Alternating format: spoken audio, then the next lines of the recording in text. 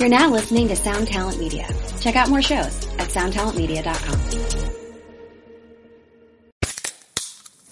Hey, what's up, everyone? I'm Matt Migaki, the vocalist of Cryptopsy and the host of the Vox and Hops Metal Podcast, where I sit down with fellow metal musicians. We talk all about their lives and music while sharing killer craft beers. If you've ever wanted to sneak backstage and share a beer with one of your favorite musicians, well, Vox and Hops is the podcast for you. This week on the podcast, I had an amazing conversation with Morgan Lander and S.J. Jones about Kitty Pig. There is this episode and over 450 other ones to help you enjoy life, metal, and craft beer. So what are you waiting for? It's time to become a Vox and Hops head. Cheers! What's good, Goat Flippers? It's your host, Flurk here, and thank you for tuning into this episode of the podcast. If this is your first time here, we welcome you to the Van Flip, where we're not your typical Q&A podcast. If you are listening to us on a platform, you can give us a rating. Just go ahead and give us a 5-star, thumbs up, or whatever the highest thing is you can. It definitely helps us out in the algorithm of the podcast world. Visit lambgoat.com to stay up to date on news, releases, and announcements from around the hardcore and metal world. Follow Lambgoat on social media. Give us a like on Facebook, and follow Lambgoat on both Twitter and Instagram at Lambgoat. Ooh, also big announcement here. We finally started a Twitter account to better interact with all of you all directly. Go follow at VanFlip Podcast. Tweet us what you think of the show or the next guest we should have on. If you are interested in watching podcasts instead of listening, all our episodes are available on our Lambgoat YouTube channel. So subscribe and make sure you get notified when new episodes are released. I would like to take a quick second to thank our Patreon supporters, Dylan and Lachlan. Thank you for supporting the Van Flip. You guys are awesome. If you would like to become a Patreon supporter too, not only would you help improve and grow the show, but you also get early access to episodes before they are released, an invite to the private Discord chat, some Lambgoat swag, and more. And heck, we'll even give you a shout out on the show for as long as you are a supporter. Visit patreon.com/thevanflip for more info. On this episode of the podcast, we have Ravn Tor of the Norwegian black metal band 1349. And shout out to their label, Season of the Mist, for giving us a couple vinyls to give away. Head over to our YouTube channel for a chance to win 1349's newest release, The Infernal Pathway, as well as their 10-inch single, Dog Scamp. Oh yeah, what's this? I feel this. Oh yeah, this is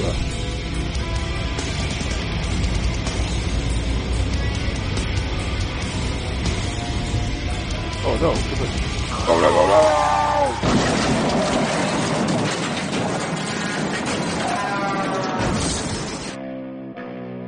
no. Lambgoat presents the Van Flip Podcast. Yeah. Try not to drown, you know?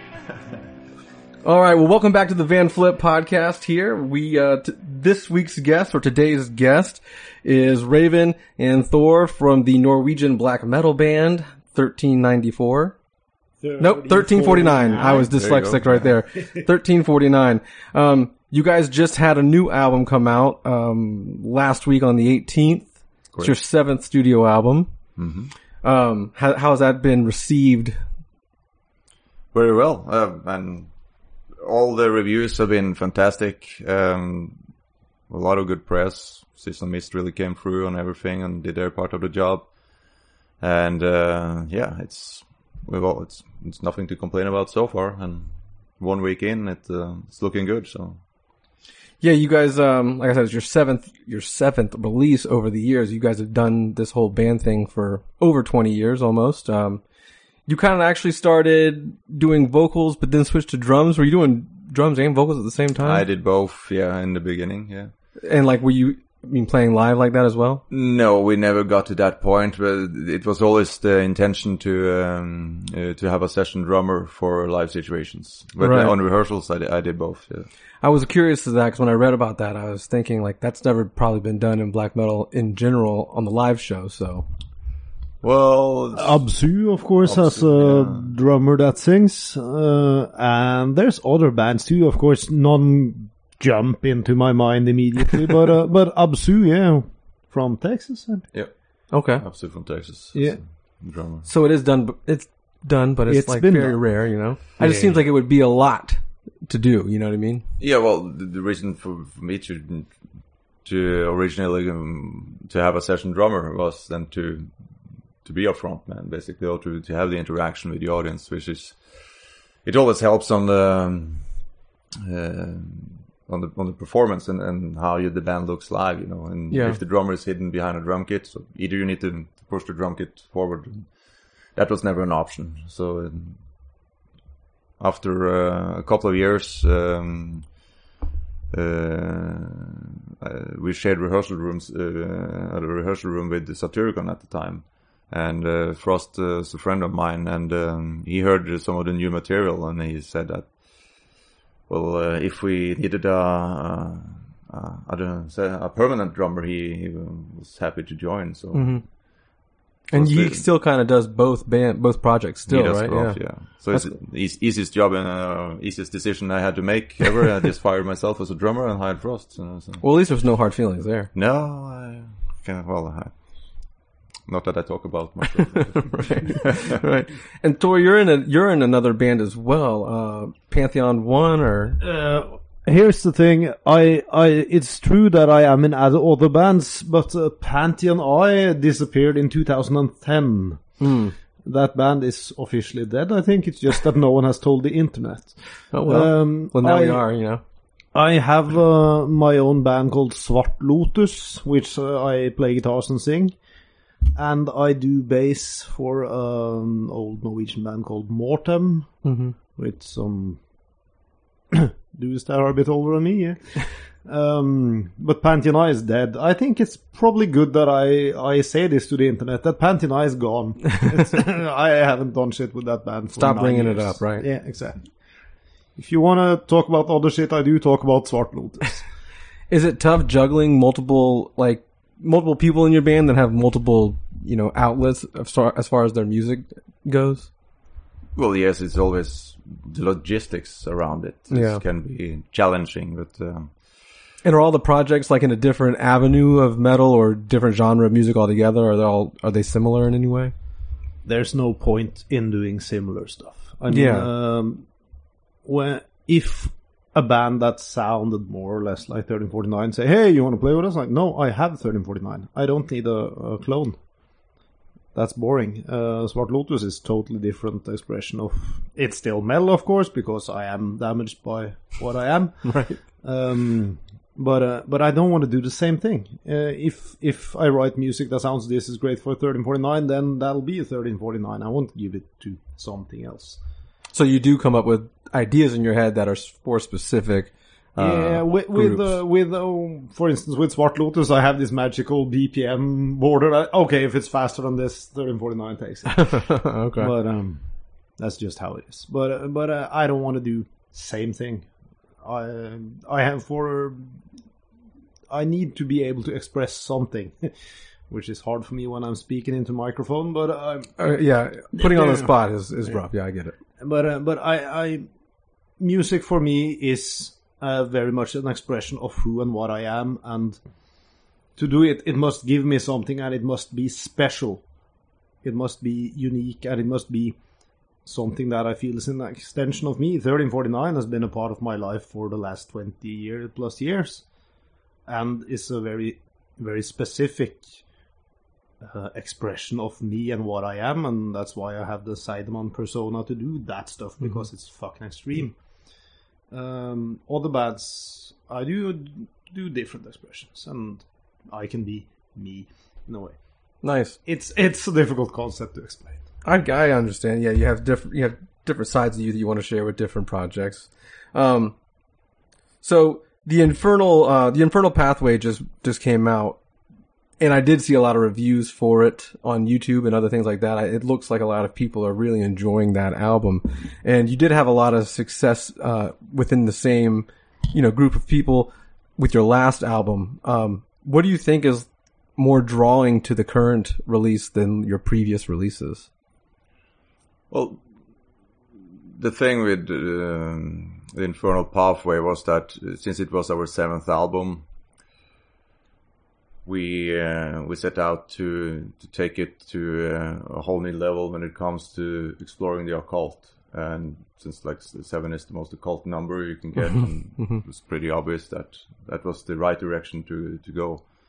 So we changed up the lyrical theme, and it's basically it became obvious after all the lyrics were recorded and the album was going into the mixing process, and he come to the studio, and he read the lyrics, and it's like he said, there's one common denominator here in everything, and it's one word that sticks with me, and that is the abyss. And that whole process kind of was a subconscious process. It wasn't something that we set out to do, but this album basically grew out of us in a more natural way. And this was also the thing with Massive, that it felt very natural when we made that. There were like no obstacles, and like sometimes when you make an album, you have to like work really hard on things to figure it out, but here like the pieces kind of fall more in place. That could be, of course, and it also is a part of it is all the experience that you have over the years, but it's something about the feeling that you get when you're in the studio. You kind of, you know that it's right, and it's spot on, the music. And like especially when I do vocals, I feel it immediately when it's right. This is how it should be. And I know, like, when I hear this song, I can feel the vocal patterns, how I want to lay out the vocals. And all of these processes with the album in general was very fluid and organic and natural, and it laid out very easily, to put it in a blunt way. But yeah, it was good. It felt good to make it, basically. Yeah, well, that's good. Obviously, if it comes naturally and it's easy and you're proud of it, then it's probably gonna come out. Well, it also helps to have. We brought in Jared Pritchett again, that worked with us on Massive, called No Chaos, and of course he's a technical wizard beyond. Doesn't have any limitation when it comes to that. So any demands or any questions that we had, he's able to pull it off, and to have him in the process, being there all the time, and I don't have to be there all the time and produce the albums full time, which we used to do. Just that relief, you can like take the step back and see it from a distance and focus on other things in general. So and then the solutions come in much quicker than if you're stuck in the studio through the whole process. You get you can get a narrow vision on things. Yeah, like cabin fever, or you get very short-sighted about things, for sure. Yeah, and that will make the mixing process much harder, and so it adds up. But to bring in a professional like Jared has helped a lot, and also I think that he understands. He also does us live, you know. So it kind of, he knows how the band works in a live situation, and he can utilize that also in the studio, so you get some more organic feeling, basically. And as far as mixing goes, how hands-on are you in this last album? Because like you said, you were doing a lot of your own engineering in the early days. So, you know, are you very like perfectionistic when it comes to like how the album sounds and like afterwards that everything is said and done? Like how crazy can you get nitpicking, like mixing and stuff like that? Well, it could be crazy, you know. I mean, like the hardest album I ever mixed was Hellfire, and when it was done, I couldn't listen to it for a month, you know. When I started to listen to it again, then I realized that I had to mix it once more because there was like things that I wanted to change. But after that was done, then I was happy with it. And are you ever like fully happy with how something sounds, or do you always like years later go and listen? Because obviously your skills grow big. You get better skills and you better ear. No, you have to draw a line, and that's kind of what the first thing you learn when you record albums is that you just have to make a decision and stick with it. At some point, you have to just draw a line. Otherwise, you will never be finished. You know, you can work on an album for 20 years, basically, and that's some people do that, but it's not very economic and not very not economic. And if you wanna tour, it's good to get an album out as well, so you have something to tour on. Yeah. So you guys, did you record this in Oslo or in Norway and so over there?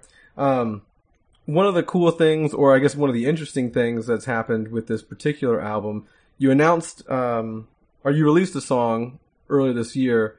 I'm gonna like butcher the way you say it. Dodscamp? It's close. Dodscamp. Okay. There's like a different letter in there that I don't know how to pronounce. So yeah, the O with the line through it. Yeah. So the Norwegian government kind of approached you guys about writing a song, to one of the paintings of, is it Monk? Edward Monk, yeah. Yeah. And, so you guys basically, you just went through the catalog of imagery and decided which one that you wanted to, and then does that also come into like the occult kind of feel? Because the painting that you picked obviously gives it a little grim. It's like a kind of a grim painting altogether, Yeah, well, that whole project was. Yeah, how did that even start? And it's called Monk plus Music, and they chose 4 very different artists to interpret a monk painting of their own choosing. And they wanted us to be the more extreme side of it. And first we declined it because we didn't have time to do it. But then they came back after a couple of days and they said that, so what would it take? What would the timeline be? Mm-hmm. What can you work with?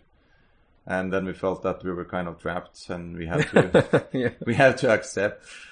And then we started working on it, or basically our guitar player started working on it because he was the one that, first of all, he's a huge fan of Edward Monk, and then being the main composer as well, he spearheaded that whole project, and the song that came out of it was spectacular, and we played it to Season of Mist. They didn't know about this either, so suddenly just contacted them and said, so we're doing this project. They're like, what?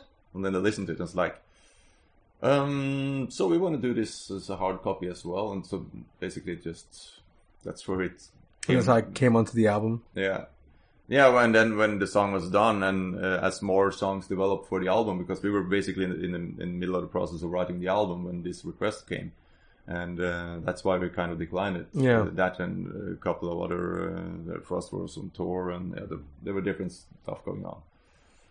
But when the song was done and the other songs started to be ready for the album, it became very clear that Dutchkamp had to be included in the album because it fitted in in the whole.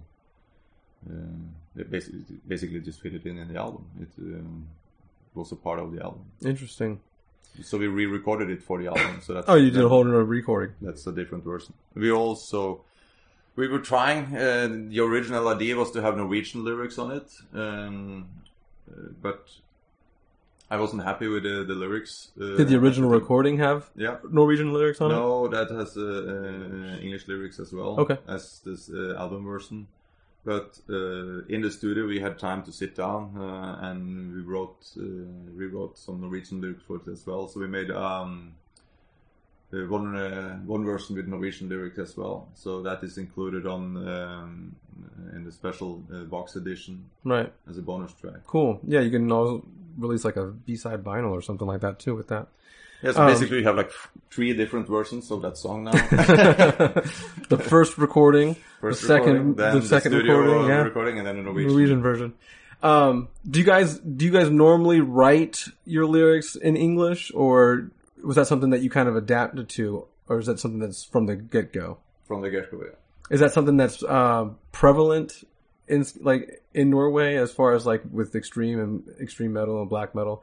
Do a lot of the bands write in their native tongue, or do they try to write in in English or whatnot? Well, both. The thing is that for us, we quickly realized that Norway was never going to be our market, really. I mean, black metal isn't huge. Well, it's not huge anywhere, but particularly not in Norway. So to kind of get heard and to go beyond Norway, we should write in English. And I was always comfortable expressing myself in English, particularly in writing. I mean, I fucking hate speaking it, but because of my ridiculous accent. But I was always very comfortable with written English. So it wasn't until... When the fuck did I write something in Norwegian for 1349? That's Cup. Yeah, it was the Dutch. Yeah, I guess that's the first. Because Psalm 777 is Yeah. Destroyers. Yeah, right. So yeah, That's Cup was then actually the first lyric I wrote for 1349 in Norwegian. Took 20 years. Yeah. Hey, we got it out though. Yeah, well. It's the thing as well is that it's much easier to sing. So the rhythm is the it's easier cadences and everything to fit with the English text than with Norwegian. Yeah, I could see that. You guys do a lot of touring over the last 20 plus years. Do you find it easier to tour on that side of the globe comparatively to the Americas in general? Well, the US is where we tour the most. This will be our 13th North American tour. So. Yeah, you guys are always over here, I see. So we toured way more over here than we have in Europe, actually. So there are no 4 tours? No, it's more, but... You sure? 5 maybe? But I mean, we did the first one with Red Harvest. Then 2 Gorgoroth tours. Mm-hmm. And then we did 2014. Yes. Yeah, that's 4. Then some UK tours. Yeah, the one with the Goat Ahead. Mm-hmm. That's 1. Do you play the festivals circuit and everything out there? Yeah. You have all the festivals. So basically, if you you play one festival, you reach out to 50, 60,000 people. Yeah. Yeah, it's a lot of people at one time for sure. So you don't have to it's not until recent years that the festival market is starting to pick up in the US as well. Yeah. More like that it is in Europe. Yeah, it's always been kind of a big thing out in Europe as far as the festival circuit is concerned. Do you enjoy playing those bigger shows like that, or do you prefer playing more intimate situations? It swings both ways. It's sometimes if it's... it basically boils down to the working conditions and the spot you play and everything.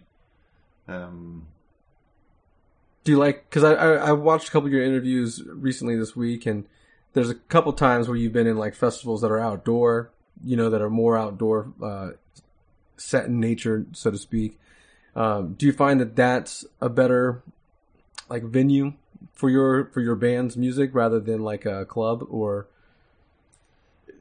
For me, it doesn't matter. It's you're on a stage regardless, and the equipment that are on stage is basically the same. The surroundings are mostly drunk people, and so there's not much that changes actually. It's how many people that you're able to reach at the same time, and you have with the club concert you have the audience much closer, and some of these festivals, it could be 20 feet to the audience. Right. So, I mean, you can't look them in the eyes. That you can it's in a little club, different. And if I had to choose, I would probably choose a club concert because it's more intimate and something about that connection that you get with the audience. Makes it special, and that's also why you want to tour. You want to meet your fans face to face, and that's a huge part of it. You want to present your art to the fans, and then to look them in the eyes while you perform it is to connect. It's a rewarding situation as well. Right. Have you ever thought about moving over here since you guys tour all the time?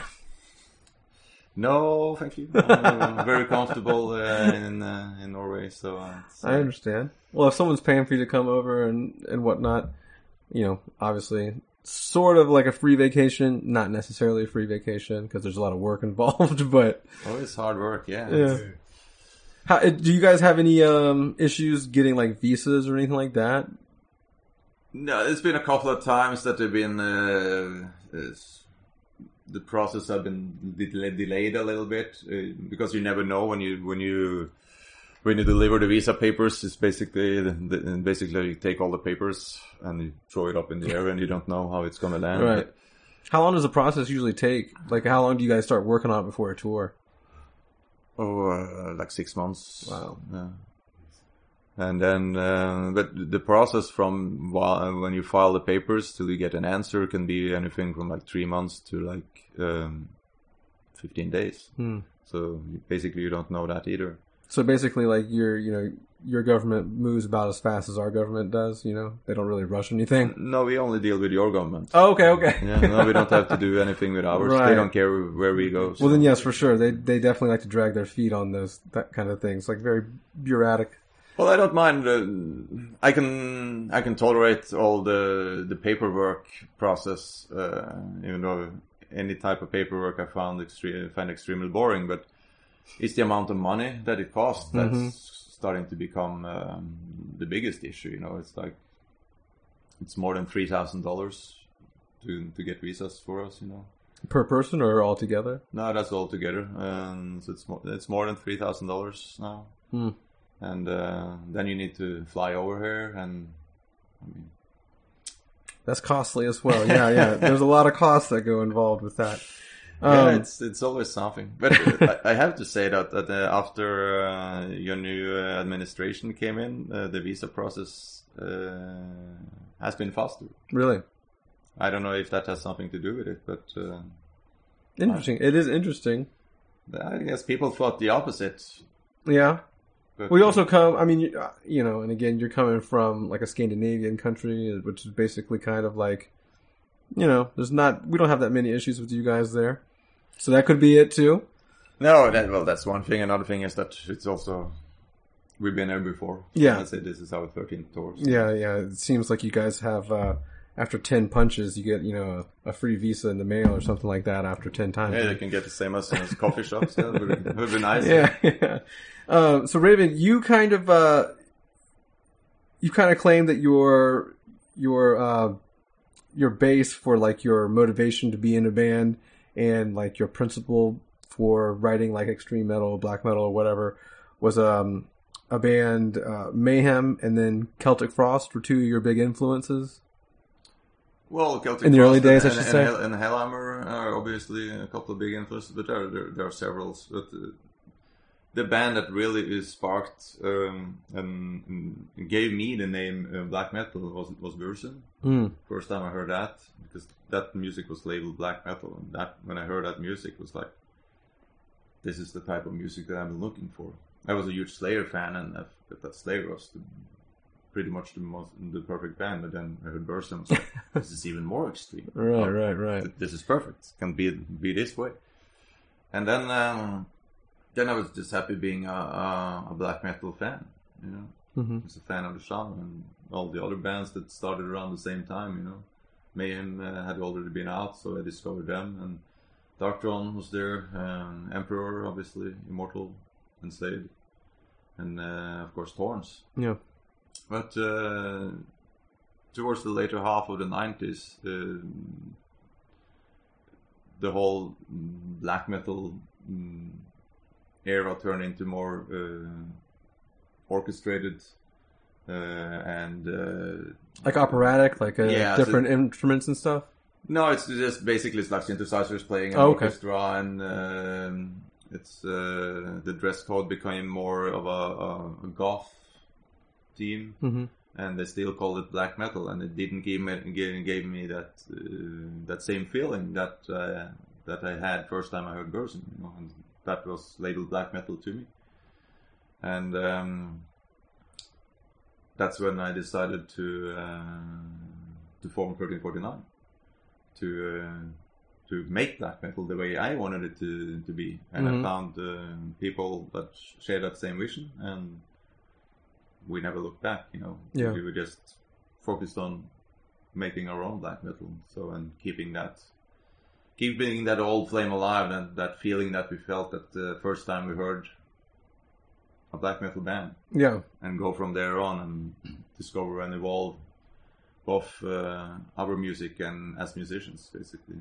Interesting. That's been the term for it. And people always ask also that it's been a steady lineup for so many years, and I say that this can be probably one of the reasons. It's not a band formed by friends to have fun. It's a band formed by individuals that share the same vision. And That's probably a good note for a younger audience to, catch on to. Because if you do start a band with friends, there are times where it can, kind of grow apart and have issues. Yeah. But if you all share the common, vision. It's also, at some point, if you're gonna do something with the band, money will be involved at some point, and then money between friends can also be an issue. Alex actually had a question about money in black metal and everything like that. He was wondering, like, do you guys have other jobs back home, or is this basically like your full-time gig? Yeah, because like we said, doesn't seem to be a lot of money floating around in hard music in general for the most part, let alone like a niche market. No, well, it's a subgenre, and the money is not why you start playing black metal. Basically, it could be, but I don't know what country you should live in. Yeah, exactly. Norway is a pretty expensive country to begin with, so no, you have to have some other incomes in order to make ends meet. Yeah, and just happy that we're able to have to get the deal, so that we can release our music and we have fans that buy it. So we were able to maintain and sustain as a band. And a band is nothing without their fans, basically. That's for sure. What about that part of the world attracts a lot of people that like extreme metal, as far as like, it just seems like all the Scandinavian areas love like black metal and extreme metal and dark metal and stuff like that. Why is that? Well, the thing is that it might seem like that, but take for instance Norway. It's not like there's a million black metal bands in Norway, but there's 10 guys who play in 500 different bands.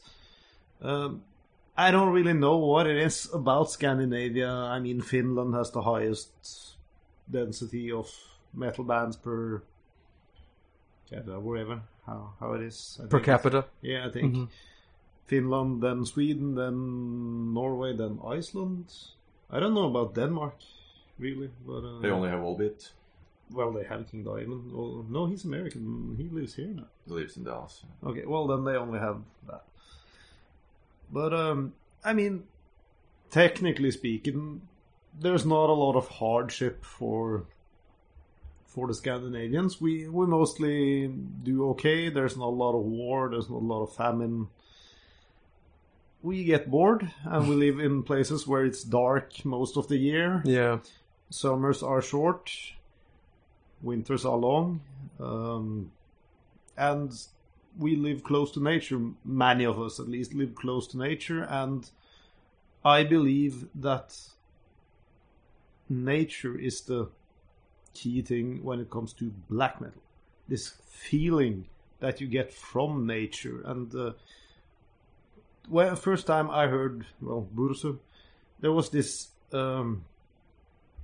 image in my head of a forest in the winter, right? This majestic, if you will, nature mysticism, sort of, which is really fucking weird to speak of when you live in a very secular country, right? But people also gotta understand that back in the 80s, 90s, there were two countries in the world that had a Christian, or not a Christian, but a religious leader as the leader of the country.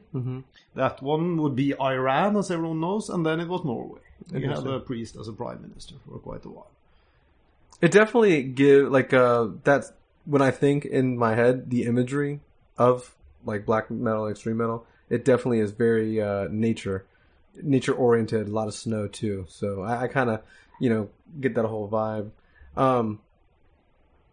Not particularly for your band by itself, but there seems to be a lot of like face paint and whatnot going on with a lot of like metal acts and stuff like that. Where does that kind of come from? Is that kind of like in the culture over there, or is it something that you just, I don't know, maybe saw Kiss one day and that was cool, or like how does that imagery play into the band itself? Or the music, per se. Well, I think in black metal, a lot of the early guys loved Kiss. I mean, everyone I speak to who's some years older than me, they all seem to love Kiss. Yeah, I think everyone, yeah. And of course, there are others in music history who has used corpse paint. I would say to greater effect. Arthur Brown and the Crazy World. You did the whole corpse paint and the God of Hellfire stuff. Screamin' Jay Hawkins did a lot of theatrics. It's theatrics, but I can only kind of speak for myself, I guess. But the paint was a part of the kind of black metal tradition that we wanted to keep with 1349. And for me, as a performer, when you're gonna do something that's very extreme and demanding, and you're kind of purifying a part of yourself in a way. I think purifying is the wrong word here. Distill, maybe, I don't know. I'll get around to it. I need time so I can go up on stage and do this force that 1349 is, and then I need the paint to kind of...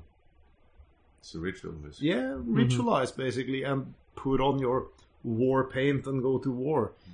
There's almost spiritual dimension to it in a way, because you use it to focus and to get ready to go out there and do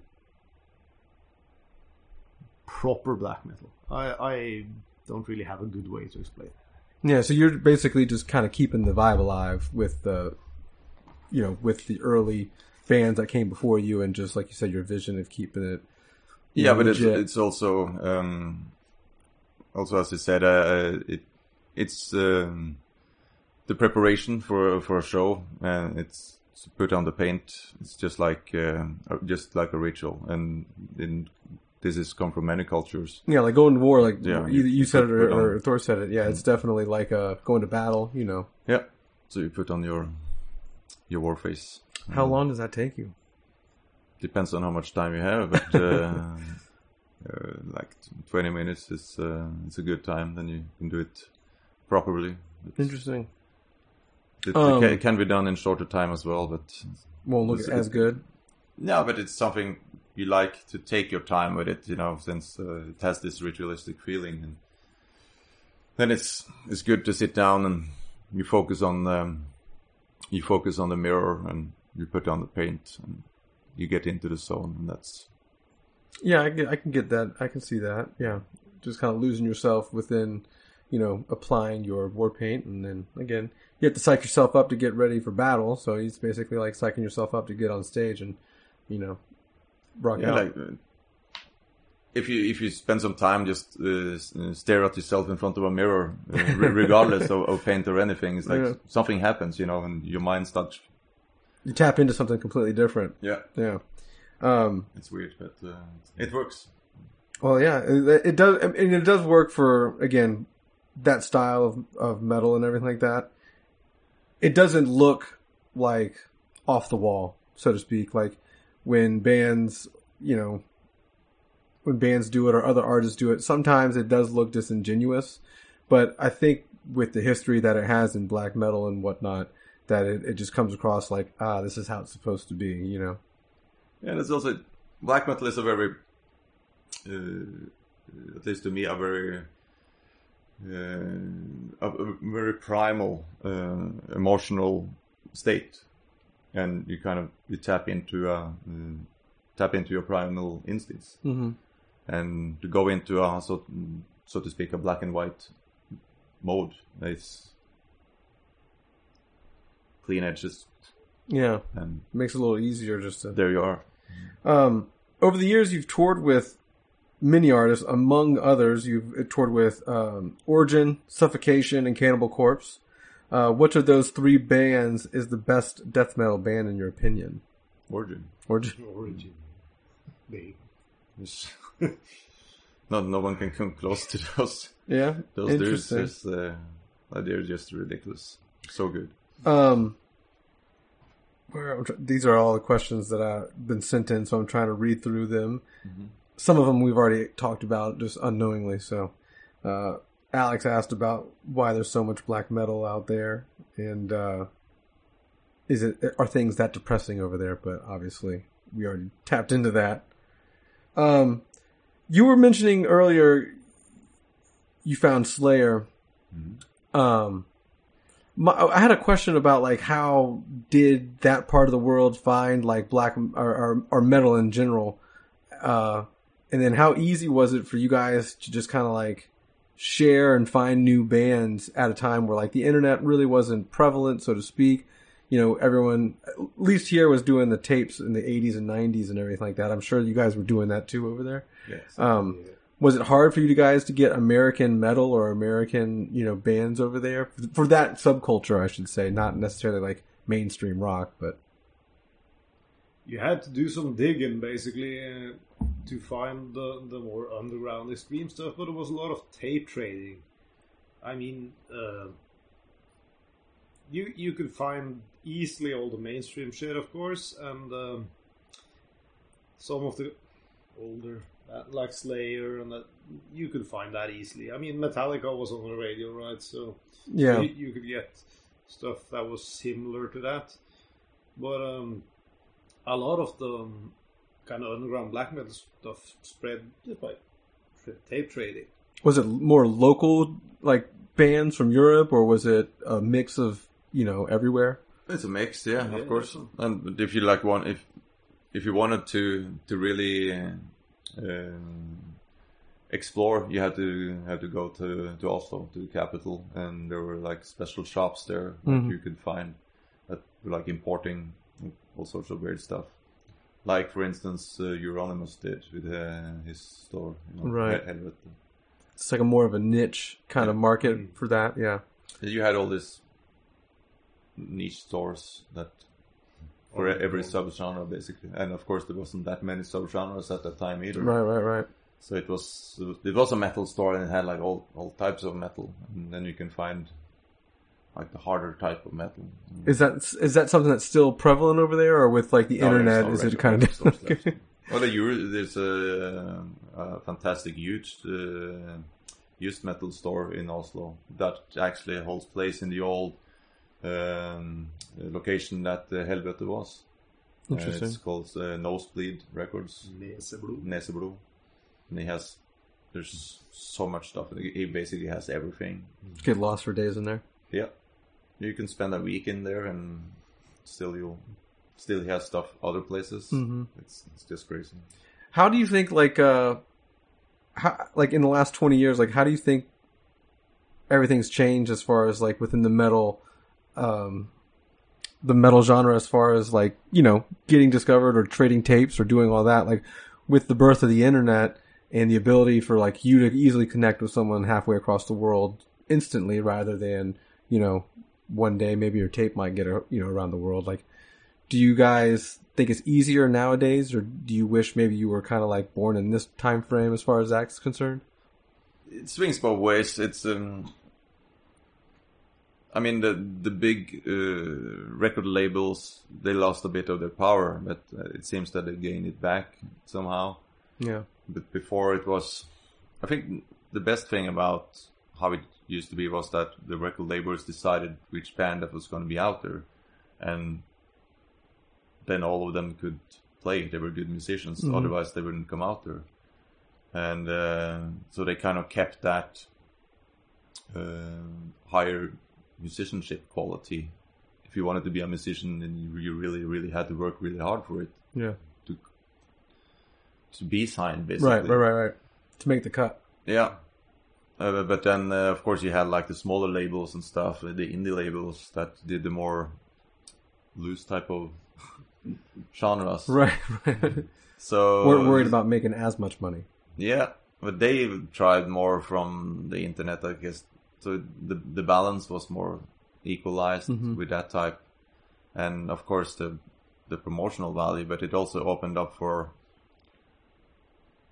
anyone with a computer and some skills to make their own band and flood the market. Right. So it's much harder to get out there because everybody's pumping everything all the time, putting whatever they want out there. Yeah, and you want to find a new band. That whole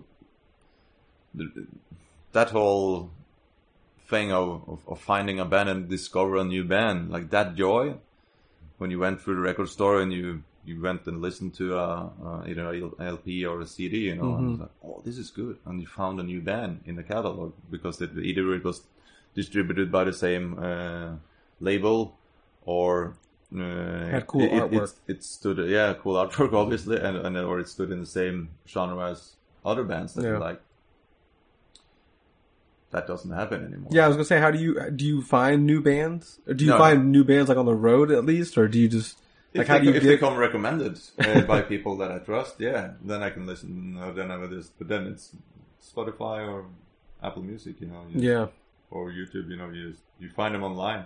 But in a way, though, too, like if you leave it just up to that, there's a chance that the algorithm's only going to put whatever. Like bigger artists, obviously, within that subgenre, that's what they're going to pump to you, Yeah, because they paid for the placement. Right. So speaking of like new bands or in general, what are like three American metal? It doesn't have to necessarily be black metal or anything like that. But what are like three metal bands that you guys, are fond of yourself? In the US? Yeah, it could be current or older, obviously. Actually, if you want to do current and older, that'd be great. Because Slayer, we've already said Slayer, so obviously you're going to say Slayer. Yeah, and I also like Exodus a lot. It's something, a band that it's fallen, that I think hasn't gotten that much, as much attention as they should have. I don't see why Exodus isn't just as big as Slayer, basically, but I also know the industries. I know how things work. Right. But, not everything goes according to plan. No, that's one thing. And you wanna? Yeah, I was gonna take the time to bring up. I guess they're not new anymore. The thing is, I don't really pay attention. Our engineer Jared Pritchard plays in a band called Pulchra Morte, which is fucking great.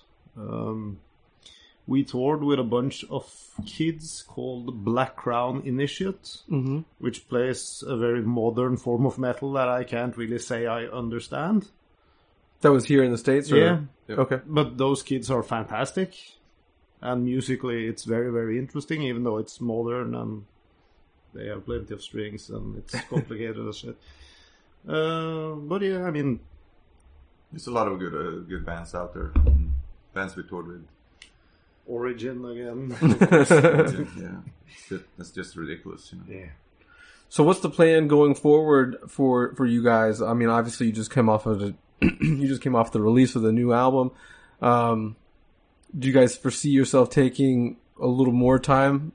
Or I'm sorry, no, not as much time, because it was like 5 years between the last two albums. Pretty much to the date, 5 years, yeah.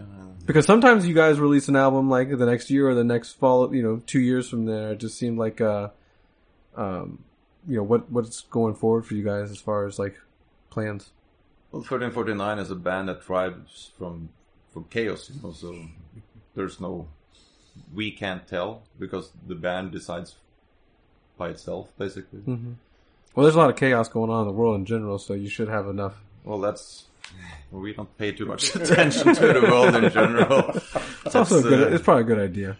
Yeah, it's to read the news. It's it's not worth it. How long do you guys? Because you guys this is the first day of your tour. First day to that. How long do you guys plan on being here in the States? Well, the tour ends in Atlanta on the 16th of November. Okay. It goes up on the East Coast into Canada and then comes back down through the Midwest and back out through Denver, down to Albuquerque, out to the West Coast, and then back through Texas. Do you guys normally hit the same spots, or do you try to expand where you book your shows at? The different tours always hit different markets. Mm-hmm. If we can... It's always about the routing, where you're going to go and the time that you have available for a tour. That's also always an issue. So like this time around, the Pacific Northwest wasn't included.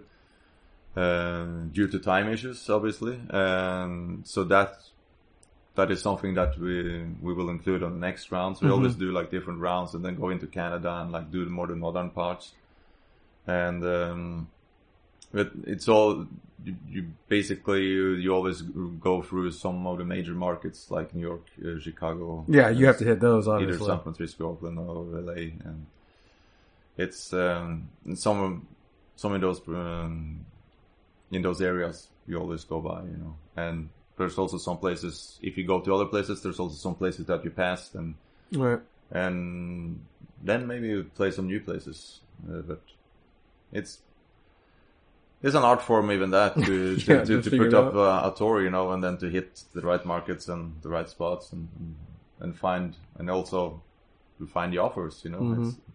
How often are you able to come over? Is it once a year? Is it multiple times a year? It's and will it be more now that because you just released an album, obviously, so you're going to be playing that a lot. It's when you release an album, we'll do. It also depends on how long the visa lasts, and so that is combined with other schedules and other tours, other places in the world. But we will hopefully be back one more round on this season. Cool. But that will be next year sometime. Well, you guys are just starting off your tour tonight, so that'll be fun. Do you guys have any other things that you want to say? Obviously, any bands you want to plug? You've done that, so any like last words for the? No, I just hope that people enjoy the album and come out on tour, you know. And see you out. All right, take it easy. Cool. Appreciate that, guys. Thank you so much. Oh yeah, more than welcome. It went a little longer than usual, so. Bowie, Dylan, Marley. You've heard the names and maybe you've heard their songs, but what about the stories behind the records that made titans of music like these so universally loved and important? Join me, Josh Adam Myers, host of The 500, as each week I go through a different album from Rolling Stone magazine's 500 Greatest Albums list from 2012 with an incredible lineup of comedians, actors, and musicians talking about how the music has impacted their lives. New episodes of The 500 come out every Wednesday. Listen now wherever you get your podcasts.